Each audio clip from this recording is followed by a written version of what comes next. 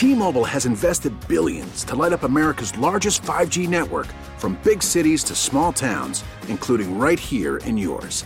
And great coverage is just the beginning. Right now, families and small businesses can save up to 20% versus AT&T and Verizon when they switch. Visit your local T-Mobile store today.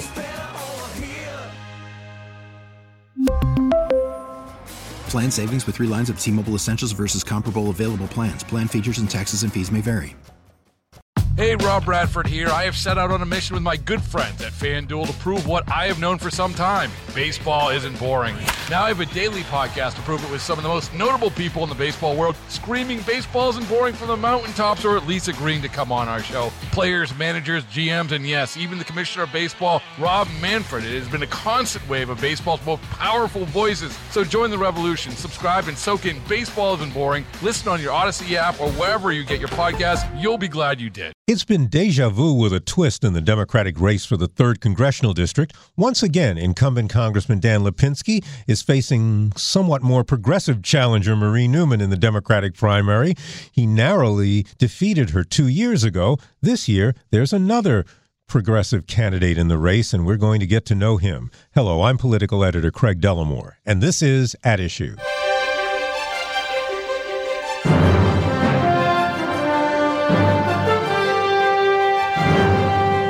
My guest this weekend is Rush Darwish. He is one of 4 Democrats running in the 3rd District race. He was born Rashad Darwish, but changed his first name to take a broadcasting job in Texas. And yes, he's been a news anchor, among other things. So I guess there is some life, and you can actually get a real job after doing this kind of stuff. But anyway, if he were to become the congressman from the Southwest Side and South Suburban District, Mr. Darwish would be the first Palestinian American and the first Muslim congressman from Illinois. Rush Darwish runs his own multimedia production company. He lives in Palos Hills with his wife Aziza and their 2 sons. And Rush Darwish, welcome. Greg, thanks for having me on the show. It is a real pleasure. I've listened to your show many times, and when it comes to broadcasting, you're the best of the best. Oh, that's not going to make the questions any easier. Oh, man, all right. Well, we tried, and I guess I better get out of here then. But thank you very much. Well, you're in a race where the goal is to unseat an incumbent who has managed to be reelected before, and you're running against someone else who nearly beat him previously. So why would you want to even get into a race with such seemingly long odds? Yeah, we knew going in that we had a big mountain to climb. But when it's all said and done, when you have a belief that you are the one that can best represent the people in your district, when you believe that the time has come that we need people from the middle class to represent the middle class, that's why I took this step. I see the urgency. And yes, just because 2 people ran in 2018 and it was a close election, I'm going to be honest with you, Craig, I don't care about that. I don't think people care about that. I think people want someone who's going to represent everyone proudly, equally, with kindness, love, and respect, and somebody who comes from their community who understands what it's like to live in the middle class. And I do believe that both my opponents, this is crazy, Craig. We've had now 2 major candidate forums, and both of them have decided to not even show up to them. So it's gotten so personal, it's gotten so extreme that a lot of times I find myself literally flying solo at these candidate forums. This just gives you an idea that I don't believe Marie Newman and Dan Lipinski are best to represent this district. So when it's all said and done, I don't care about stats or numbers from 2018. We're going to go out there and make a case, and we're going to go directly to the voters and let them decide who's going to be their next congressman. Well, let's assume that most of the people who are listening to this program don't know you well. So tell us a little bit about what it is in your background, besides being middle class, or maybe including being middle class, and your experience that would make you a better congressman than the incumbent. Well, I was in the broadcasting business for about 11 years, and the reason why I got into journalism is because I wanted justice. I wanted to tell a story. I wanted to make sure that fairness and equality was told through journalism. And after I got married, we had a kid. We started looking at the paycheck and realized, okay, I got to support my family. And that's why we decided to leave Texas, come back to Chicago in 2006, and start my own photography, video, multimedia business. So as a small business owner, I understand how it is to work with people, to hire people, to make sure to grow and manage. This is very, very important.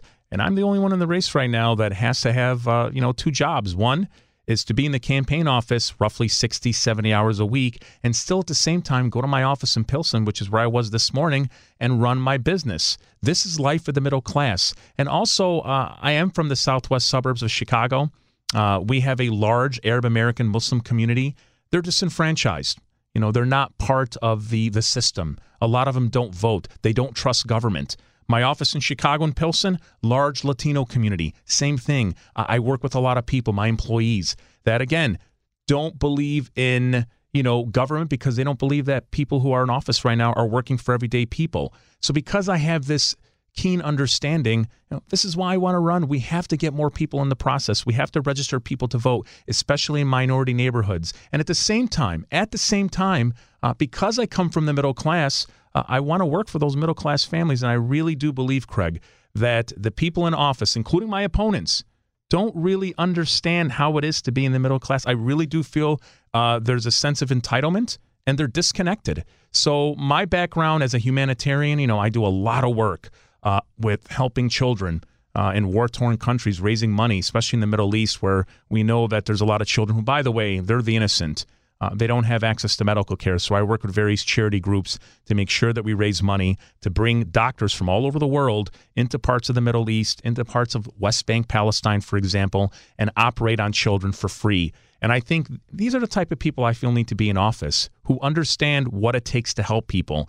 And things have become so political and dirty. And it's not just in our race, where I do believe a lot of candidates and current politicians, they're not thinking about people anymore. It's become, again, more personal. And yes, in our race, Illinois' 3rd District, my opponents from 2018, the blood is thick, the beef is deep, and they're not thinking about people anymore. I'm thinking about people. I'm not involved in that. I don't care about that. What I care about is very, very simple, is taking the issues to everyday voters. And what are those issues? Well, most people care about their health. And, this is why I do believe that we need to have a healthcare system that does work for everyone. So, yes, we need to have a government option. I do believe in Medicare for all, but you have to have a system where everyday Americans can also have the option to keep their insurance if they like it that's coming from their employer. This is the American way, and this is where I stand. And that's, again, one of the reasons why I'm running. Your difference between, say, for example, Bernie Sanders is that public option. It's also giving people a choice, opting in.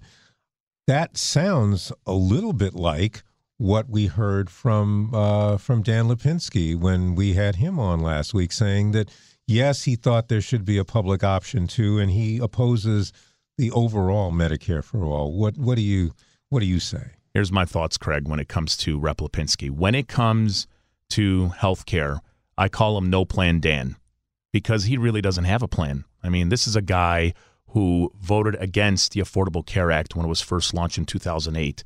He's the same person in 2012 that didn't even support our president, the Democratic president. So now he's doing what I call the step back. It's a dance move that doesn't look good on him, but that's what he's doing. And now he's coming back and saying, well, we got to strengthen the Affordable Care Act. I've never heard him say he believes in any type of Medicare for all. He says, well, we got to strengthen the Affordable Care Act. And it's not a bad idea, because there are some parts of the Affordable Care Act that do work. But at the same time, it's not enough. And when President Obama ran in 2008, he had a very simple message, and this is really the platform that I'm running on. And the platform is this, that if you like your insurance, you have the right to keep it. But if you don't have insurance, then there should be a government plan that should be provided for you that's going to be very affordable and that is going to be as good as his plan as the president. That's what I stand for. And what ended up happening is, when this was proposed, by the time it went through the Republicans and the Democrats, who were scared to lose their seat, negotiated back and forth, yes, the Affordable Care Act is what we got, and it's choppy. The premiums are expensive. The deductibles are off the roof. And here's the thing. I know this because I have the Affordable Care Act right now, and it is sloppy. I'm going to share a story with you, Craig. Mm-hmm. Last year, I had a bump on my head. My wife, Aziza, was freaking out. We thought it was cancer. I go to the hospital, go to the doctor. We get it removed. They test it, and thank God it was just a cyst. This thing got the size of a golf ball. It was not pretty. And when it was time to pay, it came out to be around $1,900. I'm like, I bust out my, my health care card. I'm ready to go. And they're like, $1,900. And I'm like, what are you talking about? This is my insurance. Come on, take care of it. They're like, no, you have a $5,000 deductible, which means that you have to pay $5,000 of Medicare medical cost before your actual insurance kicks in. And that's when it hit me that the Affordable Care Act is deeply flawed. And that's why I believe that can it be improved? Possibly. But I think we have to think bigger. Our country has the money. We just have to stop making this so political. When it comes to our health care, it shouldn't be about Democrats or Republicans. It's a human right. And I do believe in my heart and mind that if we can get enough politicians in Washington, D.C. to really understand this and put your arms out, everyone, and don't make this a Republican-Democrat thing, that's when we're going to see real health care getting done in our country. But the thing that seems to scare people away in a debate like that is always the price tag. And, it's dominated the debate among the presidential candidates. How do we pay for it? Yeah, and I'll be the first to tell you, as somebody from the middle class, it's a very, very complicated question. It really is, because each proposal has a deep cost. And I think when it's all said and done, the reason why I like the Medicare for All Who Want It plan is because, yes, you are going to put a higher tax on people who make $1 million and up. You are going to, for people who make $500,000 or up, you're going to put an extra 5% tax on people who make anyone past $500,000. That's the part that's going to be taxed. So these are some of the areas that we're going to help pay for this. But I will be the first to say it's not easy to do this, but we're going to have to take some serious measures if we're going to take it there.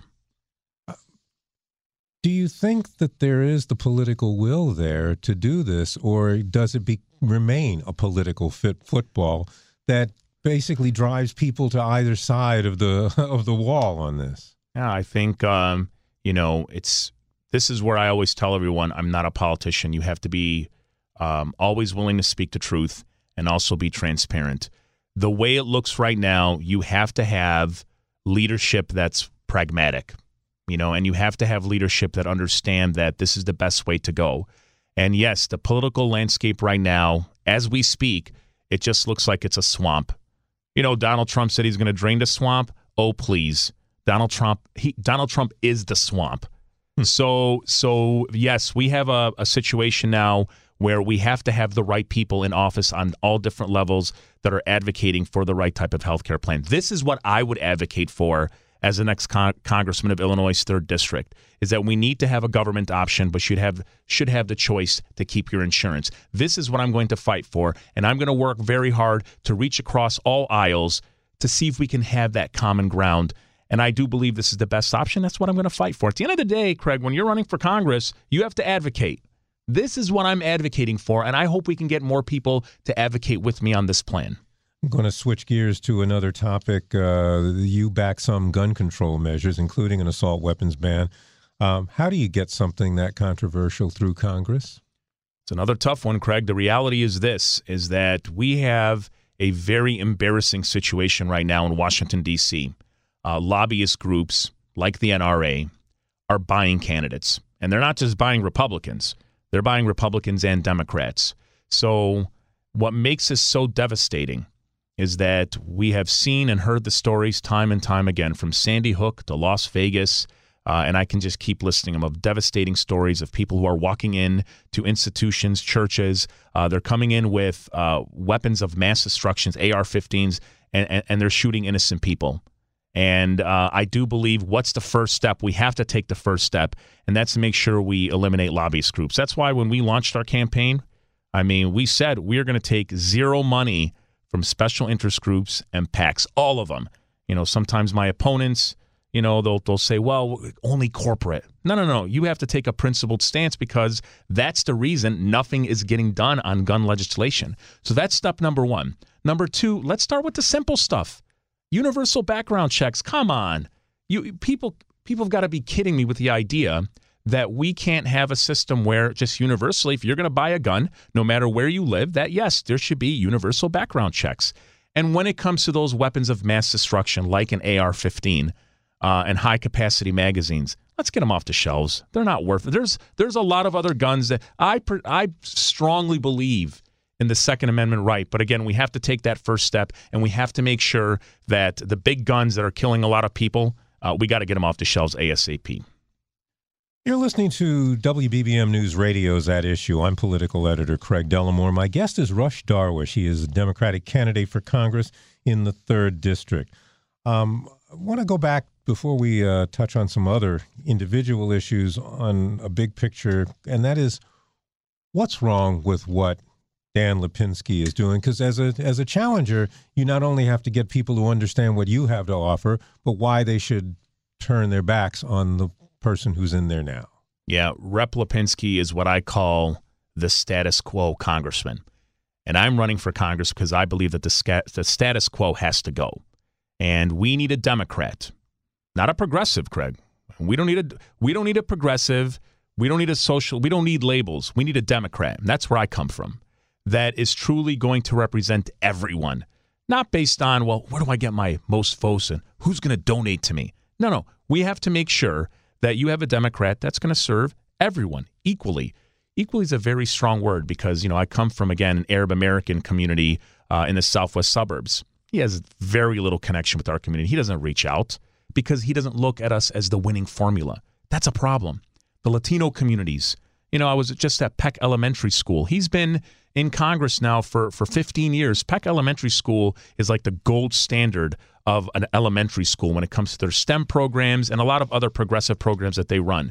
I asked the principal, how many times has Rep. Lipinski visited your school since he's been in Congress? He said he visited the first time earlier in the year in September. That's pathetic.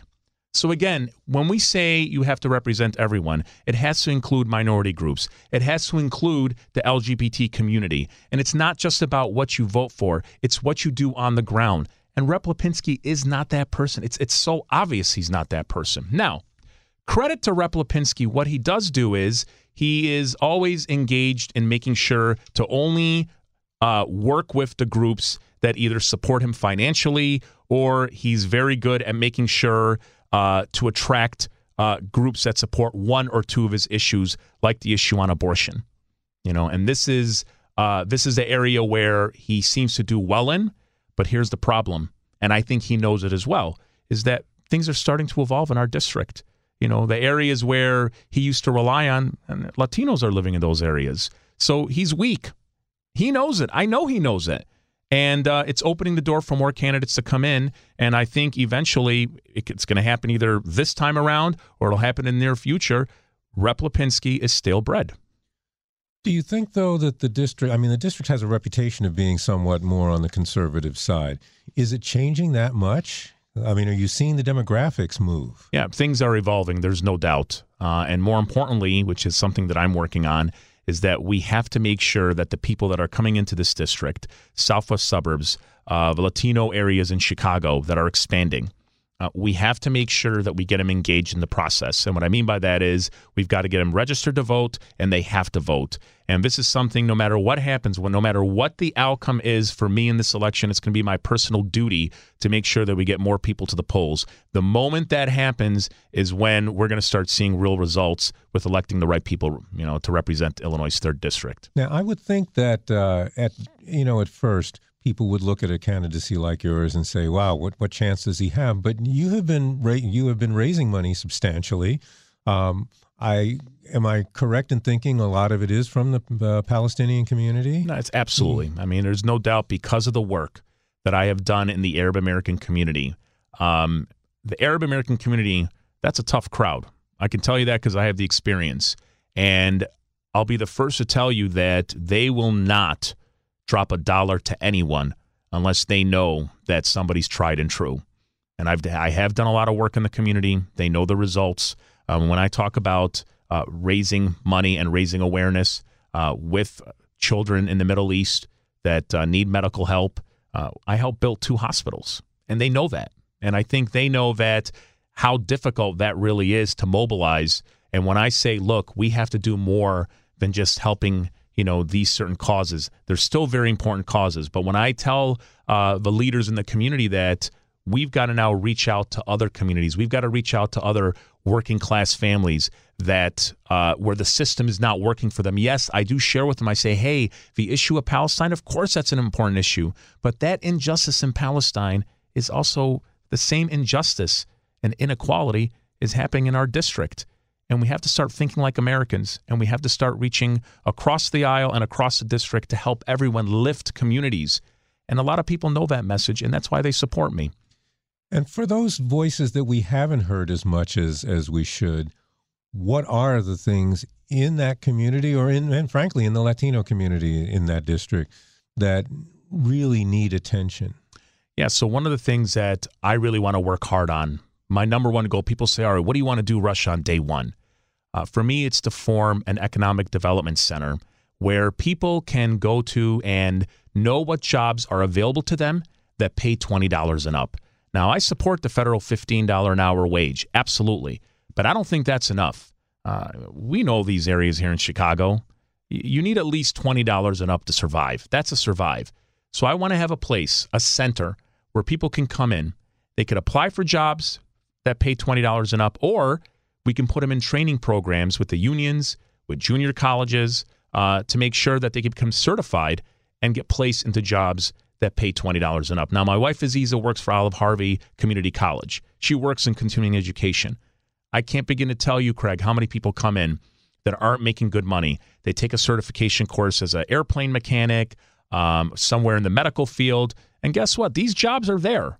We just have to get people trained. So we need to have an infrastructure where people can come in and know that they could either get trained for a job or can apply for a job that pays what I call a real living wage. So this is something that is going to be great for working class families, and yes, for those the disenfranchised, Latino, Arab, African American communities that really need this. They need this direction, and we have to invest in this, and that's something that I'm going to work on from day one.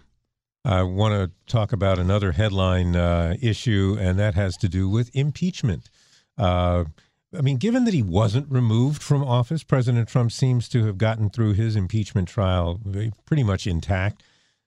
Do you believe that the attempt to get the president out is going to end up hurting the Democrats in this race for the White House? Craig, I'm going to keep it real with you. I think that Donald Trump should have been impeached a long time ago. I think ethically and morally, he should not be our president because he does not represent the values of what it is to be a true American. I think he only represents some and not all, and he only represents one color tone, and it's very obvious, and I think that's not the America we live in.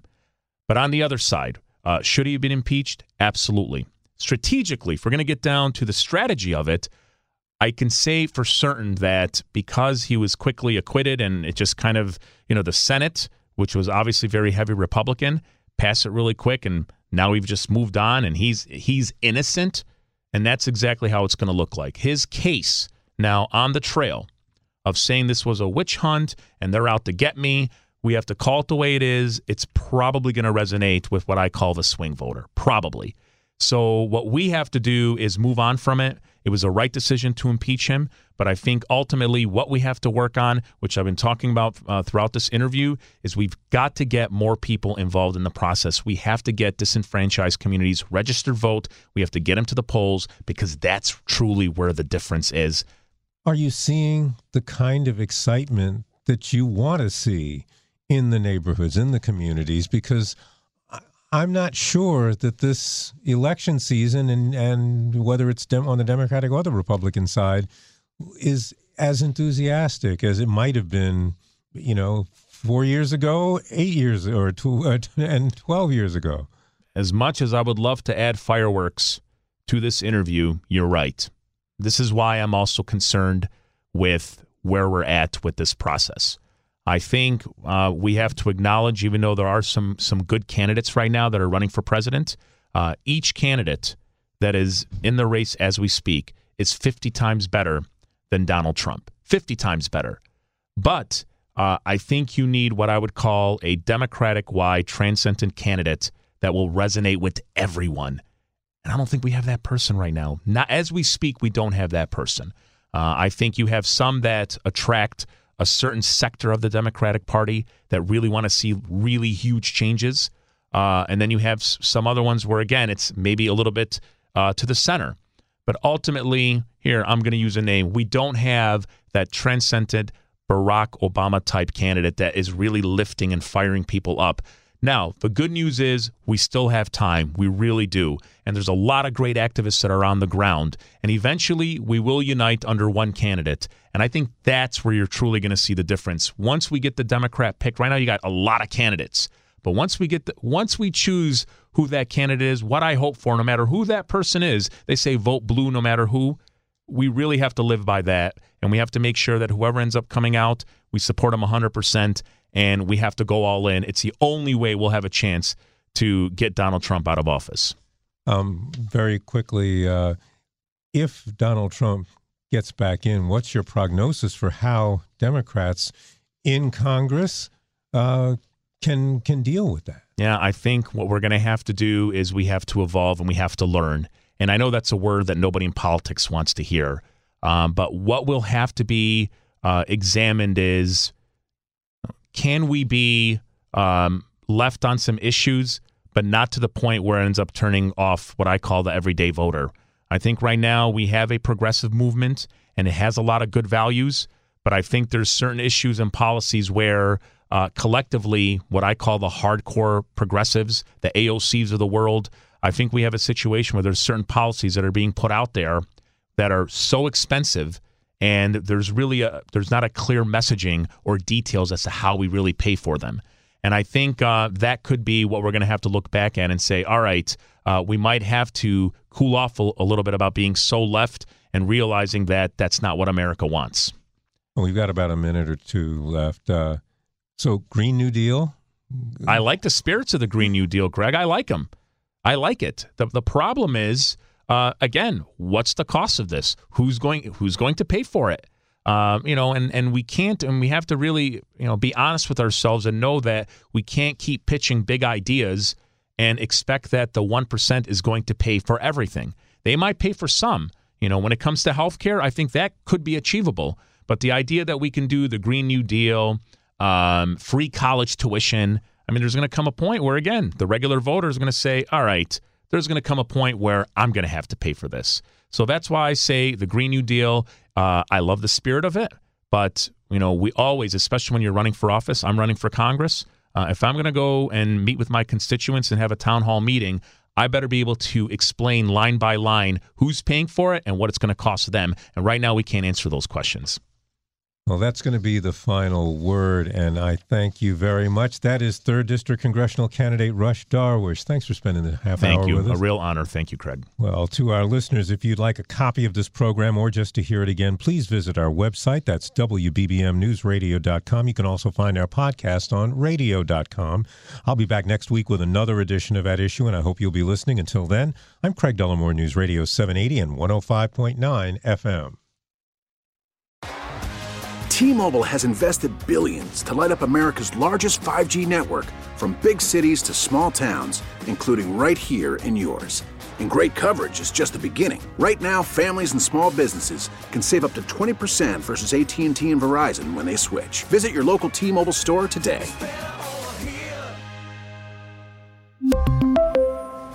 Plan savings with 3 lines of T-Mobile Essentials versus comparable available plans. Plan features and taxes and fees may vary.